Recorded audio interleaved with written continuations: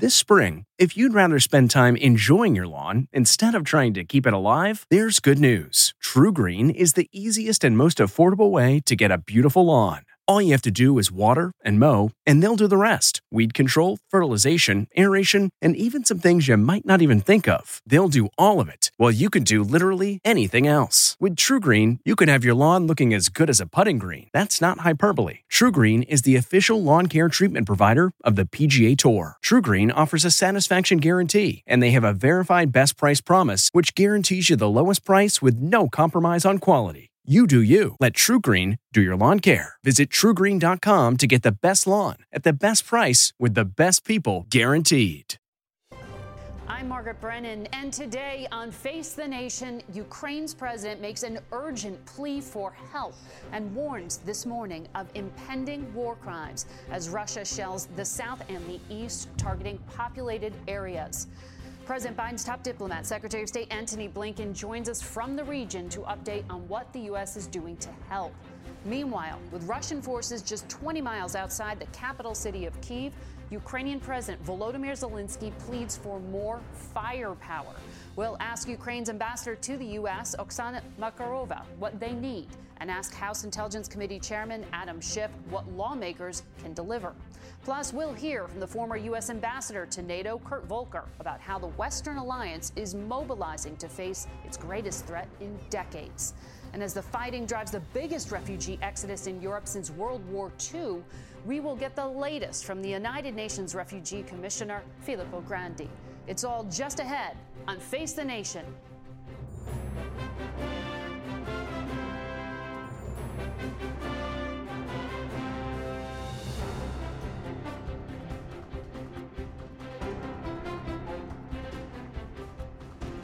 Good morning and welcome to Face the Nation. We have watched with growing horror as Vladimir Putin's rampage through Ukraine continues. The death toll from both sides is incalculable at this point. The news and pictures from the region are adding a surreal quality, devastating a world still struggling to recover from a 2-year global pandemic. Russia's economy and, in turn, the Russian people have suffered a series of blows, from crippling sanctions imposed by the U.S. and its allies to the growing list of major corporations pulling out of that country. But Vladimir Putin has refused to back down. Yesterday, Ukrainian President Volodymyr Zelensky asked Congress for more aid, including fighter jets. And again today, he repeated that plea for a no-fly zone, a request the U.S. and its allies have rebuffed for fear of direct confrontation with Russia's military. We begin in Kyiv with Charlie D'Agata. Charlie? Good morning, Margaret. The latest word from the International Red Cross is that effort to evacuate as many as 200,000 residents from the southern city of Mariupol has failed again for the second day in a row. Both sides blaming each other for breaking a temporary ceasefire with renewed fighting. Residents in the besieged city of Mariupol have withstood some of the heaviest shelling from the Russian military since this invasion began. Doctors Without Borders describes the humanitarian crisis as catastrophic and that civilians are in desperate need. The city's hospital is overwhelmed. A man rushes in, clutching his 18-month-old son, wounded in shelling. Doctors try frantically to revive the little boy, but they're unable to save him. His mother breaks down in tears. Elsewhere, the brutal onslaught has only intensified, destroying everything in its path.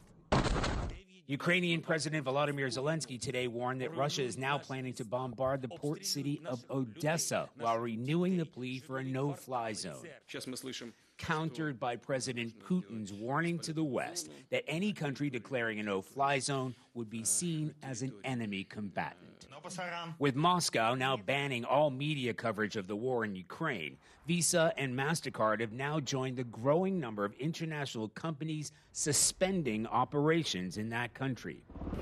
Even as Russian troops close in on major cities, Ukrainian forces continue to put up a fierce resistance, claiming to have downed a Russian fighter jet, and the defense ministry distributing video of a Russian attack helicopter shot out of the sky. Even in occupied cities like Kherson, anti-Russian protests and demonstrations are already underway. residents confronting armed Russian soldiers. And yet, the more determined the resistance, the more devastating the Russian military's response.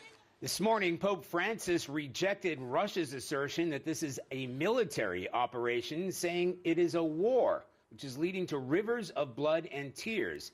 Here, a Ukrainian delegate says a third round of peace talks with Russian counterparts are due to take place tomorrow. Margaret? Charlie D'Agata in Kyiv. Stay safe. CBS News national security correspondent David Martin has been closely tracking the Russian military's march toward Kyiv, and he joins us now. David, the U.S. had been projecting Kyiv would fall within days. Is that still what they expect? No, the Russian attempt to quickly take down the Ukrainian government has clearly failed. The Russians stalled, but we got to remember they're stalled, but this is not a spent force.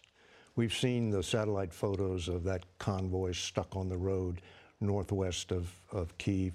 There's another convoy east of Kyiv, which is a tank column, almost a division's worth of tanks. They ended up there when they ran out of gas, literally ran out of gas, but they've been refueled now. And you can just see that it seems to be a matter of time before this push from the northwest and this push from the east come together in an encirclement. And what happens when Kyiv becomes encircled? Because the United States has set some pretty clear lines of what they won't do. If Ukraine gets these fighter jets they want, will that make a difference? Sure, it'll make a difference, but will it be decisive? I don't think so. The Poles, who are the country that is willing to transfer these MiG-29s, on paper, they have 27 MiG-29s. We don't know if all 27 are combat ready. But more importantly, we don't know how many pilots Ukraine has left, because in air combat, it's the shortage of skilled pilots that usually gets to you before the loss of aircraft. The U.S. has been pouring, my sources say, just pouring Stinger missiles, anti-aircraft and anti-tank weaponry in. Is that what Ukraine is completely dependent on right now? Well, they have their own forces that they began the war with, but they had finite stocks of ammunition. I mean, Russia essentially has infinite stocks of ammunition because they can bring stuff from the interior. And all of those Javelins and Stinger anti-tank and anti-aircraft missiles, they're coming in by land. But if Russia succeeds in encircling Kyiv, how are the supplies going to get through? I have not been told yet, from every U.S. official I've asked, I have not heard the clear answer to the question of when all of these sanctions will actually affect their military and what's happening on the ground. When will we see an impact? I don't think we should count on sanctions to have an impact on the fighting in Ukraine. What we should count on is that the Russians have proven themselves to be not very good at maneuver warfare. The art of maneuver warfare is to bring all your forces, land, air, all together at a point of attack. And they just seem incapable of doing that. The aircraft are flying over here and the land troops are trying to advance over here, so they're attacking in piecemeal. And the Ukrainians, because they know the terrain better and because they're fighting for their country, are able to stop them. If they get their act together, the laws of physics are going to apply here, and they're just going to be able to grind up the Ukrainian resistance. David, thank you very much for your insight and for your reporting. We go now to Secretary of State Antony Blinken, who's in Moldova this morning. Mr. Secretary, good morning to you. Vladimir Putin has said that sanctions amount to a declaration of war. They are impacting his economy, but they're not stopping his military. When will sanctions stop the fight? Margaret, the impact of the sanctions is already devastating, which is presumably why he said what he said. But At the same time, we continue to see President Putin doubling down and digging in on this aggression against Ukraine. That's continuing, and I think we have to be prepared, unfortunately, tragically, for this to go on for some time. NATO has said none of its 30 members are willing to set up a no-fly zone. President Biden has been very clear he has no interest in that or combat troops. But what more can the United States do here? If, for instance, the Polish government, a NATO member, wants to send fighter jets, does that get a green light from the U.S., or are you afraid that that will escalate tension? No, that gets a green light. In fact, we're talking with our Polish friends right now about what we might be able to do to backfill their needs if, in fact, they choose to provide these fighter jets to the Ukrainians. What could we do? How can we help to make sure that they get something to backfill the planes that they're handing over to the Ukrainians? We're in very active discussions with them about that. Look, I've been in Europe for the last couple of days working closely, as always, with our allies and partners at NATO, the European Union, the G7 countries, and all of us together are continuing to take steps to increase the pressure on Russia through additional sanctions, all of which are very actively under discussion and will be implemented in the coming days, as well as taking further steps to give the Ukrainians what they need to defend themselves against the Russian aggression. How do you convince Vladimir Putin that this isn't ultimately about regime change? How do you get him to back down? For us, it's not about regime change. That's the Russian people have to decide who they want to lead them. And look, as I said, the challenge is this.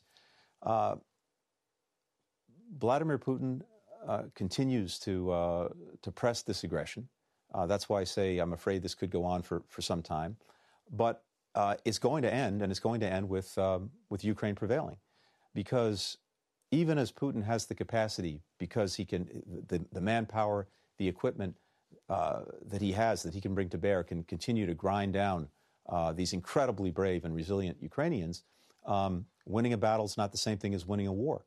Taking the city is not the same thing as capturing the hearts and minds of Ukrainians. What they've demonstrated with extraordinary courage is that they will not be subjugated to Vladimir Putin's will and be under Russia's thumb. So whether that takes another week, another month, another year to play out, it will. And I know how this is going to end. But the question is, can we end it sooner rather than later with less suffering than, going forward? President Zelensky has repeatedly said that these may be his final days. If Russia kills him, what will be the consequence? And are you working on a contingency plan to support a Ukrainian government without him at the helm? The leadership that the President Zelensky has shown, the entire government has shown, is remarkable. They've been the embodiment of this incredibly brave Ukrainian people. I was just a day ago in Ukraine, at least about 15 feet into Ukraine, with my friend and colleague, the Ukrainian Foreign Minister, Dmytro Kuleba. The Ukrainians have plans in place that I'm not going to talk about or get into any details on to make sure that there is what we would call continuity of government, one way or another. And let me leave it at that. I also want to ask you about another massive diplomatic undertaking, and this is the attempt to negotiate a deal to put a cap on Iran's nuclear program. Yesterday, Russia's top diplomat, Sergei Lavrov, said he wants you to personally give him a written guarantee of exemptions from sanctions in order to keep cooperation on the nuclear deal. Are you giving him that? Is the entire Iran deal at risk? The sanctions that are being put in place and that have been put in place on Russia have nothing to do with the Iran nuclear deal and the prospects of getting back into that agreement. These things are totally different and are not in any way linked together. So I think that's irrelevant. It's also in Russia's interest, irrespective of anything else, for Iran not to be able to have a nuclear weapon or have the capacity to produce a weapon on very, very short order.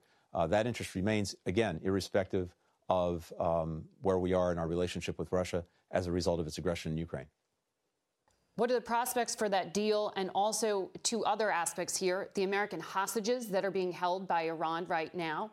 And do you see the prospect for Iran agreeing to stop threatening people on U.S. soil like they did a journalist living in New York, like they have threatened your predecessor, Secretary of State Mike Pompeo?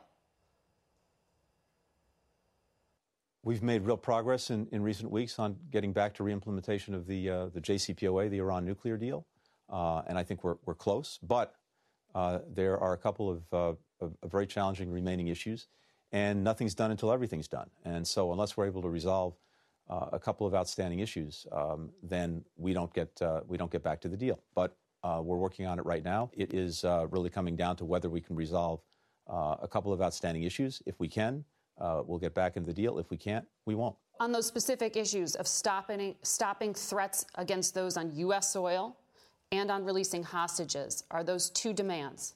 We're going to continue to do everything we possibly can to get detained Americans, arbitrarily detained Americans, home, whether it's Iran or anywhere else. And that's something we're working, again, every single day. When it comes to threats that Iran is making, when it comes to actions that it's taken outside of the nuclear area, including activities in the region, in the Middle East, that are threatening to us, threatening to allies and partners, again, irrespective of whether we get back into the deal or not, we will stand and act against those every single day. We were very clear when we were in the deal originally that nothing about the deal prevents us from taking action against Iran when it's engaged in actions that threaten us, threaten our allies and partners. That will very much continue. Mr. Secretary, thank you for your time. Thanks, Margaret. Good to be with you. Face the Nation will be back in a minute. Stay with us.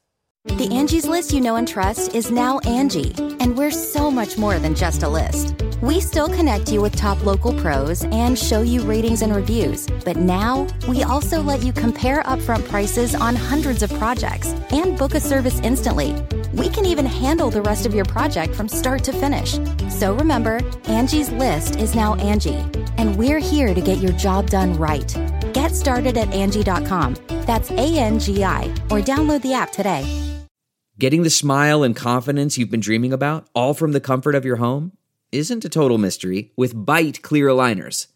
Just don't be surprised if all your friends start asking, "What's your secret?" Begin by ordering your at-home impression kit today for only $14.95. Byte clear aligners are doctor-directed and delivered to your door. Treatment costs thousands less than braces, plus they offer flexible financing, accept eligible insurance, and you can pay with your HSA FSA. Get 80% off your impression kit when you use code WONDERY at Byte.com. That's BYTE.com.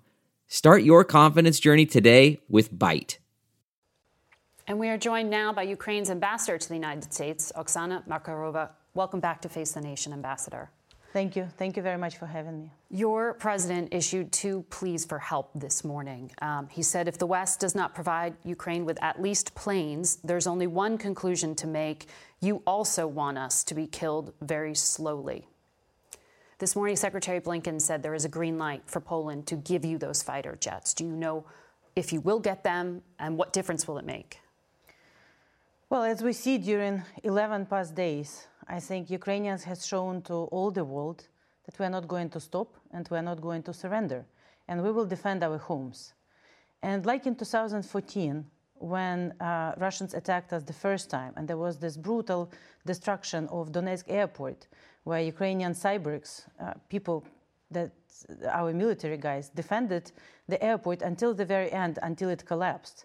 And there is a saying we have that, the Cyberics withstood, the concrete didn't. We don't want that to happen again. So we will fight.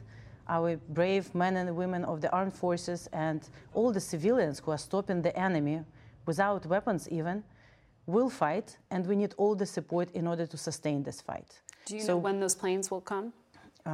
We are hoping as soon as possible, and we are working with our American, especially friends and allies, on the steady supply of all the ammunition and anti-air, anti-tank, and planes to be able to effectively defend our country. It terrified the world, frankly, this week when they saw that Russia fired on a nuclear power plant in Ukraine. And your president told Congress yesterday forces from Russia seized 2 nuclear power plants in Ukraine. They're advancing towards a third. Yes. Are you on your own to defend these? Is any help coming from anywhere in Europe to secure the nuclear plants? Well, I think it should come because the first station that they seized was Chernobyl station, which is very risky, but it's not operational. So there is a lot of waste there and everything else. And since day one of the war, the personnel that is there is held hostage. There are no change of shifts, so it's very dangerous. The second one, Zaporizhia, is the largest one in Europe. So actually that put a world on the brink of the nuclear disaster. And even though, again, our firefighters were able to put down the fire, nobody is safe. Ukraine is not safe. Europe is not safe. Because these stations are not supposed to be run by war criminals. They're supposed to be run by responsible engineers. So this is something that we are raising as an issue because Ukraine has many power plants. And all of them could be under attack because, again, we all are shocked not only about that, but about all this indiscriminatory shelling of civilians, shooting people, bombing schools, now nuclear plants. What's next? So, but what's the solution there? Are you asking to, UN officials to come in and help secure? I mean, what is the option available to Ukraine to secure these plants now? Well, this is the question to the world. We are ready for any option. We're talking about the closed skies. We're talking about any type of security operations. We're talking to anyone. So whoever, whether it's the UN or any other or individual countries, we should act together. We are defending it. We're doing everything possible. We are being responsible. Even though we are defending our home, our armed forces are very careful not to shoot at the power plants, not to do any damage that could impact not only Ukraine but us. We cannot say about the Russian criminals who are doing everything specifically to destroy Ukraine. And Russia, of course, denies any of this is deliberate and denies the reports from your government that they're raping women, that there's a deliberate targeting of nuclear power plants and infrastructure. They deny bombing Holocaust Memorial deliberately. Do you think that the international community is doing what it's supposed to do, or do you feel like the international system is failing Ukraine? Look, first, it's appalling that Russia is denying it and that they are lying. Because we see it online, and I would like to thank all the brave men and women, journalists, who are now in Kyiv and in all the other places showing what's actually happening in Ukraine. It happens. They did it. They did it deliberately. We see it on videos, photos, and, we all talk to people back home. So Russians are escalating, and they are quick, and we're very helpful. We're very thankful to all our partners, and especially to the United States, to everyone, to President Biden, for everything they're doing to support us. But it's clear after 11 days that we also need all of us to move faster because Russians are escalating. You attended the State of the Union last week as a guest of the First Lady. The president addressed this country talking about Ukraine. That's very different for the American people to hear. How do you explain to the American people why this $10 billion in aid that President Biden is asking for, why should you as taxpayers be concerned and invested in your country? Well, Ukraine didn't do anything to be attacked. We didn't provoke Russia. We didn't do anything. We were not a threat to Russia, unless being a peaceful democracy and just peacefully living in your own country is a threat. And if it's so, then it's not only about Ukraine. Then Europe and the whole world is not safe. I mean, we see President Putin threatening everyone with all the forces, including the nuclear force. We have to stop him because, again, it's not just some conflict. It's not just some regional problem.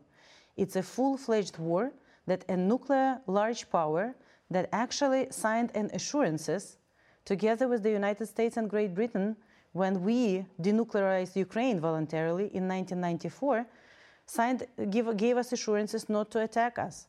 So we are first, and we need to stop Putin and this criminal war in Ukraine, rather than waiting until we all together will have to fight it everywhere. Madam Ambassador, thank you again for joining us.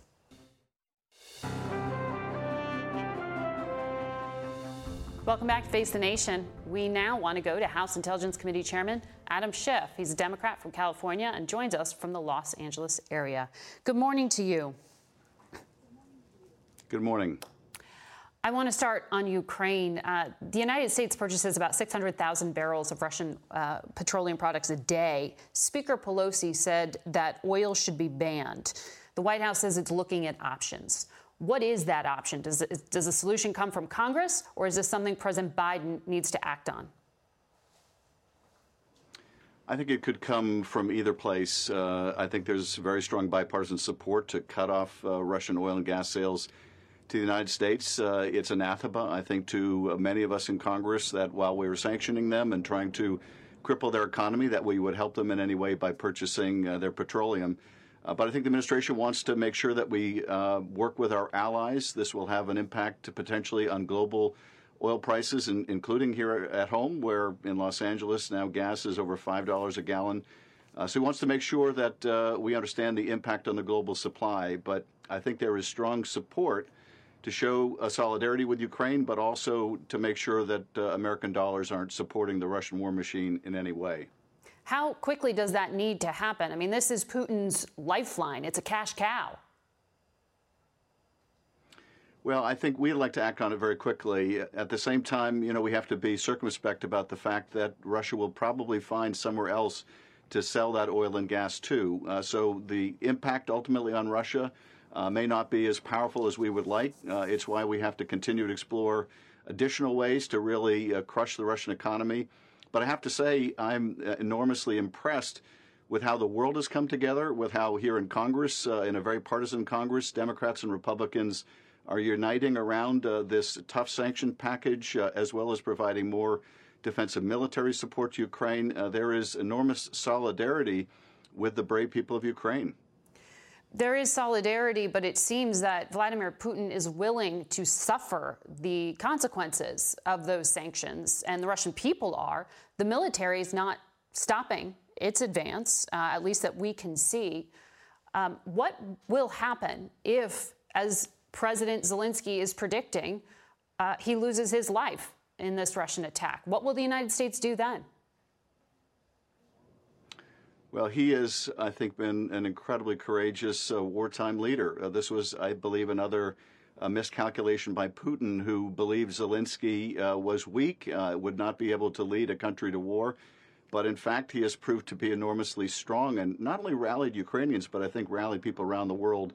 I don't want to contemplate what might happen in his absence, although I do think Ukrainian people will fight on, and we will continue to support them. But obviously, we're doing everything we can, supplying, I think, real-time intelligence to help protect him, as well as to give Ukrainians the information they need to defend themselves. The U.S. and global powers, as we spoke to Secretary Blinken about, are potentially on the cusp of a new diplomatic deal with Iran, a renewed version of this nuclear program. Should the Biden administration present that to Congress for review? Do you want to take a look at it? Well, I'm certainly going to want to look at it and study it and assess the merits of it. I think it will come down ultimately to whether it is essentially re-entering the deal that the Trump administration pulled America out of, or it is substantially a new and different deal. If it's the latter, then I think it will require a vote in the Congress. If it's the former, then the administration may be able to do that on its own. Ultimately, I think the decision to pull out was disastrous. Iran has moved forward, both in terms of its enrichment, but also in terms of its expertise. And ultimately, we're going to have to weigh the impact of that on any new agreement. You are chair of intelligence. You know well Iran's espionage activities and the operations they've tried to carry out on U.S. soil, including this attempt to kidnap a New York-based journalist. There are also threats against former Secretary of State Mike Pompeo and other Trump officials. Should this new deal with Iran include a promise to stop carrying out those kind of operations on U.S. soil? Well, I would love a nuclear deal to include prohibitions on Iran's malign activities, a cessation of its missile and drone program. But the question is not what I would like, but rather whether a deal that is confined to curbing Iran's ability to get a bomb is a good deal. And I think if we can take off the table any pathway to a bomb for Iran, that in and of itself is worthwhile. These other malign activities of Iran's, their plots against the U.S. personnel, or Americans around the world, we can deal with and have to deal with separately, and we should deal with them aggressively. But I wouldn't say that we should neglect to stop their nuclear program because of these other activities. We need to go after all of this, not necessarily in one agreement. Before I let you go, I want to ask you about the January 6th committee. There was a development this week, a court filing claiming there is now evidence that President Trump broke the law in his efforts to overturn the election in 2020. Do you think that the Attorney General is moving fast enough with his enforcement? What we made clear in our filing to the court is we believe there's a good faith basis to conclude that the former president and his campaign may have violated any number of federal laws, including obstructing an official proceeding, the joint session, and defrauding the American people. And I do think that the Justice Department ought to be looking at these issues and ought to be investigating. In particular, just to give one very graphic example, the former president on the phone with the Secretary of State in Georgia, demanding that he find 11,780 votes that didn't exist, but the precise number he would need to overtake President Biden. I think if anyone else had engaged in that conversation, they would be under investigation, and it should be no different for the former president. So I think the department is diligently pursuing those who attacked the Capitol that day, but there were multiple lines of effort to overturn the election that may have violated the law, which also should be investigated. All right. Chairmanship, thank you for your time this morning. We'll be right back. Man, that sunset is gorgeous. Grill, patio, sunset. Hard to get better than that. Unless you're browsing Carvana's inventory while you soak it all in. Oh, burger time. So sit back, get comfortable. Carvana's got thousands of cars under $20,000 just waiting for you. I could stay here forever. Carvana, where car buying meets comfort meets convenience. Download the app or visit Carvana.com today. CarMax is putting peace of mind back in car shopping by putting you in the driver's seat to find a ride that's right for you. Because at CarMax, we believe you shouldn't just settle for a car. You should love your car. That's why every car we sell is CarMax certified quality, so you can be sure with upfront pricing that's the same for every customer. So don't settle. Find love at first drive and start shopping now at CarMax.com. CarMax, the way car buying should be.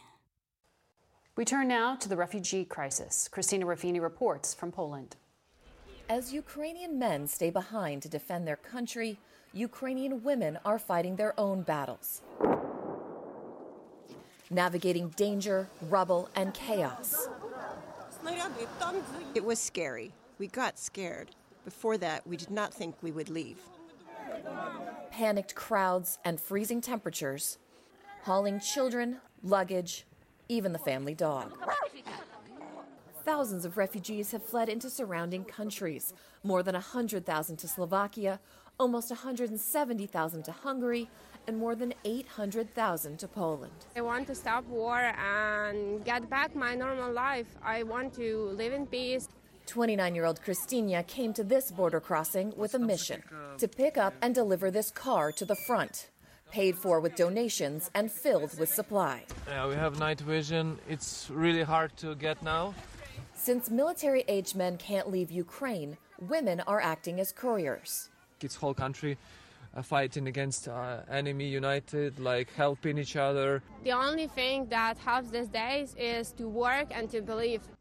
Believe that this will end, that they can win, and that their country and its people will be made whole. Now, Secretary of State Anthony Blinken was here yesterday where he met with refugees and told them they are not alone. And in a show of support, President Biden has asked Congress for $4.2 billion in aid for Ukraine. Margaret? Christina Ruffini in Poland. Thank you. We want to go now to the United Nations High Commissioner for Refugees, Filippo Grandi. He's at a refugee shelter at the Ukrainian-Polish border. Good afternoon to you, High Commissioner. You have said this is the fastest-moving refugee exodus since World War II. What are the numbers now? What are you seeing? As of today, we've passed the terrible mark of 1.5 million refugees, and this in 10 days. Essentially from Ukraine into 5 neighboring countries, the bulk here in Poland, where I am now. And if I think of past decades, I cannot think in Europe of a faster exodus of people, not since the end of the Second World War, I would say. What are you seeing in terms of the state that people are showing up at these shelters in? What do they need? Men of military age, which is from 18 to 60, cannot leave the country. They are in conscription and they have to stay there to defend their country. So it's mostly women, children, elderly, many disabled people. And they are, above all, frightened, traumatized. These are people that until just a few days ago had a perfectly normal life. And in a matter of hours, everything is thrown apart. And they had to be on the road, very difficult journeys, very traumatizing journeys through war-torn Ukraine up to the border. And now here, where they're safe, but of course they're separated from families, uncertain about their future. So I would say that trauma and anguish is the most defining feature at the moment. Can civilians safely get out of the country? How many people would be refugees but are instead displaced and at risk right now? These statistics are impossible to define precisely because we don't have access. We are, UN agencies and Red Cross are inside the country, but they can not move everywhere. This is why the UN and the Red Cross are trying to negotiate safe passage to the most affected places. But up to now, we have not succeeded in getting the necessary guarantees and respect for the ceasefire. That's the only way that we can send convoys in, bring supplies, and if necessary, bring people out. But people are moving also from other places that are even less impacted. Sometimes they move before it happens because they know it might happen to their location. So this is an extremely messy situation. Who is firing on those safe passages? There is bombardment by the Russian forces, and this is what people are mostly afraid of. Yesterday, I was in Moldova and other neighboring countries. People were coming from the city of Odessa, where there is no bombardment yet, but sirens have sounded over the day, and people are so afraid that they just leave their homes, especially people with children. They want to bring them to safety. High Commissioner, you've been dealing with these record refugee numbers all around the world, even before this happened in Europe. What happens now that you have this massive influx? What does the UN need? I mean, what kind of resources do you need? Well, let me state the obvious first. We need this to stop. We need this to stop because without the war stopping, people will just continue to pour out of the country. 1.5 million is difficult enough to manage even for relatively stable and prosperous countries in Europe. Imagine, however, if we go further up, and we will, no doubt, if it doesn't stop. Now, for the people that are on the movement, first of all, we need to get more supplies inside Ukraine. And for that, we need at least some areas of tranquility where we can deliver help. And then here, for the mass of refugees, a lot is needed. Any kind of relief supplies. We need cash to help people. We need logistical support. European countries have means and organization, but if this number of people grows, we will need more international support. And at some point, if people stay here for a long period of time, there will have to be other countries offering places to host refugees, even outside Europe. Tell me about that, because there was massive political backlash in 2015 when Syrian refugees poured into Europe. There's charges of racism, of discrimination. Poland, just in the past year, has tried to build a wall to keep refugees out coming from the Middle East, from Africa. What is different now, and what is happening to those refugees? I think there is, of course, at the moment, a colossal emergency. There are certain geopolitical factors at play, but I look at the future. And you're right, we've been struggling with convincing Europe to open the doors for more people, not to push back people. But I think that this crisis, and I've said it before, carries an important message that anybody can become a refugee very suddenly, and that any country can become a frontline refugee receiving country needing the support of others. Europe is learning fast to work together in so many ways in response to this crisis. I hope that this working together will apply to all people seeking refuge in Europe, not only now, which is happening, but in the future as well. Thank you very much, Mr. High Commissioner, for your time today, and good luck to you. We'll be back in a moment.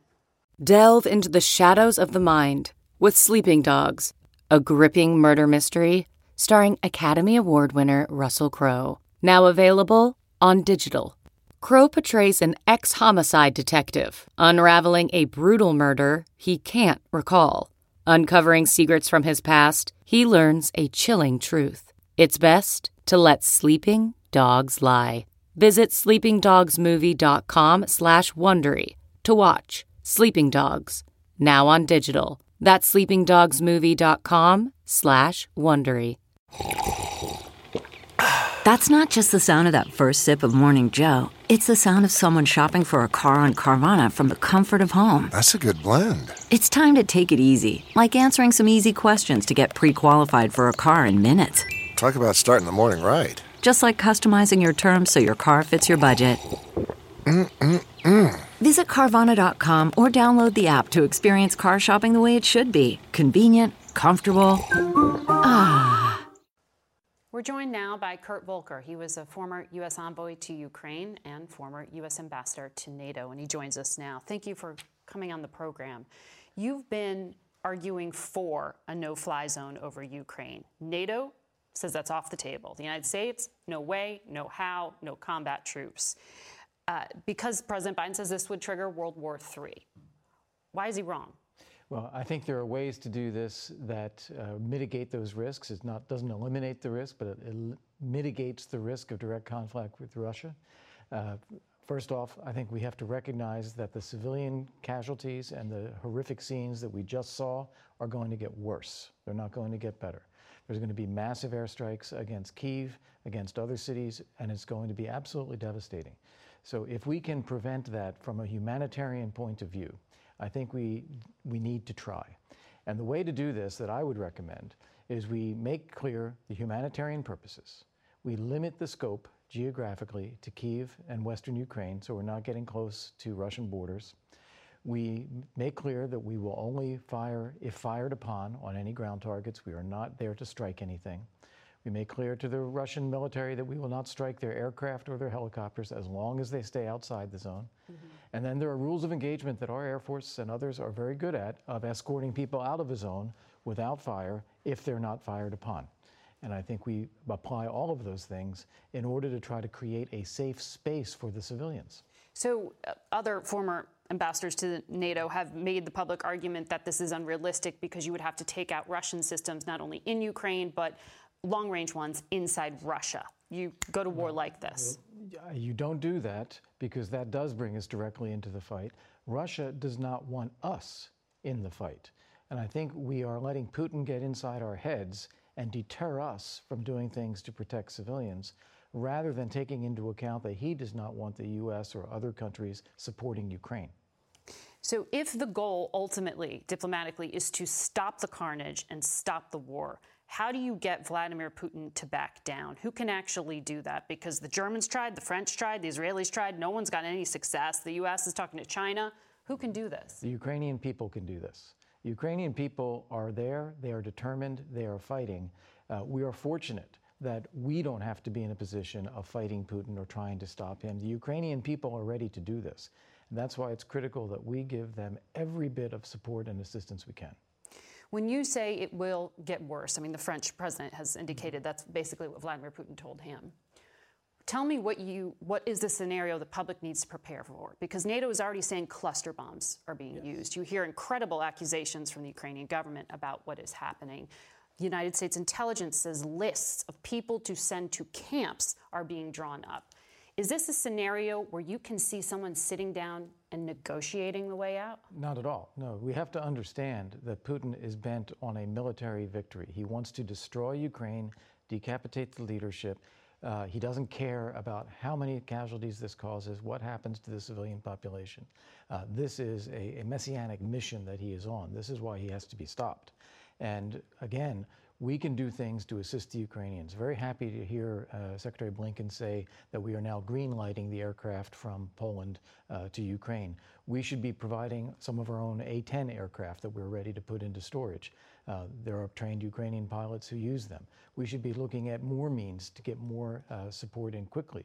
What the UN High Commissioner just said was they need tranquil areas inside Ukraine. In Western Ukraine, there are areas where there is no Russian fighting now. We could try to help create those tranquil areas for delivery of assistance. So much more we could be doing. Is there the political will for that? You served in the Trump administration.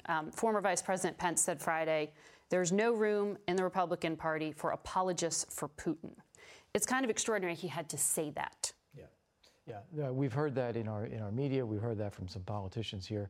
But I think, as you heard also from Adam Schiff, there's incredible bipartisan unity in the Congress, Senate, and the House, and among experts and national security figures here in the country. Everyone sees what Putin is doing. There is no support for this whatsoever, full support for Ukraine. The only question is how far we go to help Ukraine. Was the former president an apologist for Putin? That's what the vice president said. Well, I'm not going to pass a judgment on that. We heard what he said. You know, he said that Putin was acting in a smart, savvy way. I mean, that's not the messaging that you want to send. The messaging you want to send is that he is acting in an irresponsible, inhuman way, killing people in an unjustified war, and we should be on the side of the Ukrainians to help them. Thank you, Ambassador, for joining us today. We'll be right back. There was some good news this week. Progress at home battling COVID. There are some hints that life might be returning to something resembling normal. CBS News senior national correspondent Mark Strassman reports. Happy Mardi Gras! When the only mask in sight is a Mardi Gras costume, you know something's changed. It's like your soul re-entering your body. It feels good to be back. Starting tomorrow in New York. We are winning. So let's celebrate the win. One of America's first cities to impose a mask mandate in public spaces will lift it. Starting Monday, New Jersey ends mandatory masking in schools. California, Oregon, and Washington State will do the same next week. COVID cases, hospitalizations, and deaths all down dramatically. Under the CDC's new metric, more than 90% of Americans live in counties with low or medium COVID risk. And a big reason is vaccinations. 3/4 of adults now have theirs. Another booster, with COVID cases down, the labor market's up. Nearly 700,000 jobs added last month. 90% of jobs lost during the pandemic have returned. But COVID always comes with a caveat. Health officials warn the pandemic is hardly over, and children under 5 are especially vulnerable. But overall, in unmasked America, we're breathing easier. If he succeeds in... Our Mark Strassman with some news on COVID for a change. That's it for us today. Thank you for watching. Until next week, for Face the Nation, I'm Margaret Brennan. Today's guests were Secretary of State Antony Blinken, Ukraine's ambassador to the U.S. Oksana Markarova, United Nations High Commissioner for Refugees Filippo Grandi, California Democratic Congressman and Intelligence Committee Chairman Adam Schiff, and former U.S. envoy to Ukraine and U.S. ambassador to NATO, Kurt Volker. The executive producer of Face the Nation is Mary Hager. This broadcast was directed by Shelley Schwartz. Face the Nation originates from CBS News in Washington. For more Face the Nation, we're online at facethenation.com, and you can follow Face the Nation and CBS Radio News on Twitter, Instagram, and Facebook. Face the Nation's also on our digital network, CBSN, at 12 p.m. and 4 p.m. Eastern Time every Sunday. Take a look under your bed. Find stuff under there? What about jobs? No? Now try your basement. There's a pair of overalls that overall you're not so into anymore. A perfectly good laptop that hasn't sat in your lap in months. And even more stuff, but Still no jobs? Well, you really have both. See, stuff is defined as household articles considered as a group. Sometimes this stuff is no longer needed. Wait, no longer needed? That can't be right. Because remember those jobs you were looking for? Those are really needed, and they're the stuff inside your stuff.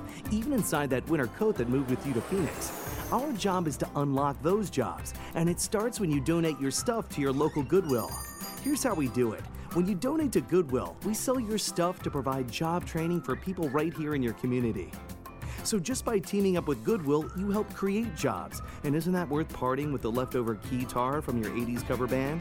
Goodwill. Donate stuff, create jobs. Find your nearest donation center at goodwill.org. A message from Goodwill and the Ad Council. Hey, this is Reba McEntire, and I wanted to take a moment to talk to you about a serious problem right here in our own backyard. Did you know that there are nearly 16 million kids struggling with hunger in America? That's 1 out of every 5 precious children in this country who might not get to eat dinner tonight.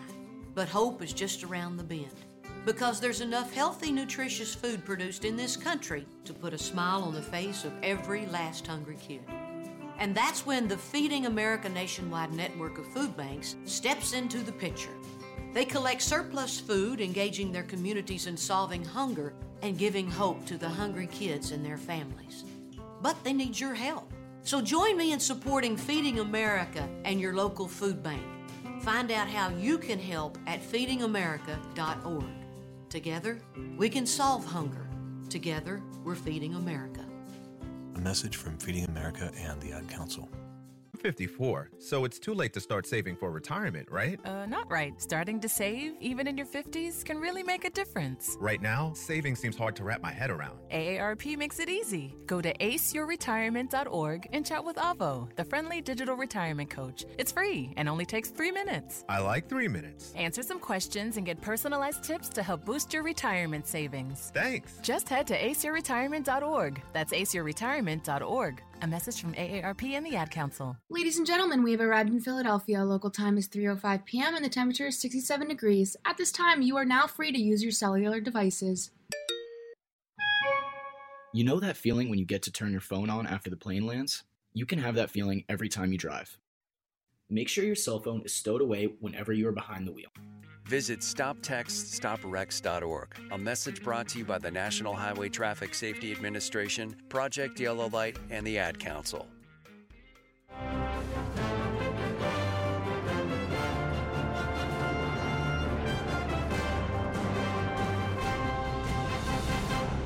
If you like Face the Nation with Margaret Brennan, you can listen early and ad-free right now by joining Wondery Plus in the Wondery app or on Apple Podcasts.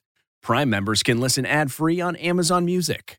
Before you go, tell us about yourself by filling out a short survey at Wondery.com/survey. Look around. You can find cars like these on AutoTrader. New cars, used cars, electric cars, maybe even flying cars. Okay, no flying cars, but as soon as they get invented, they'll be on AutoTrader.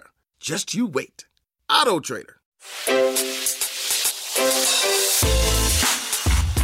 Hi, this is Jill Schlesinger, CBS News business analyst, certified financial planner, and host of the Money Watch podcast. This is the show where your money is not scary and it's not boring. It is a show that's all about you. It's your questions that make it possible for me to provide unconventional and entertaining insights on your money and maybe more importantly, on your life. I'm going to be your financial coach, someone who brings common sense and an insider's perspective on how to manage your money and your emotions. And I promise we are going to have a little bit of fun along the way. Have a question from retirement to career changes to college funding? Just send us an email at askjill@jillonmoney.com. Follow Money Watch wherever you get your podcasts. You can listen ad-free on the Amazon Music or Wondery app.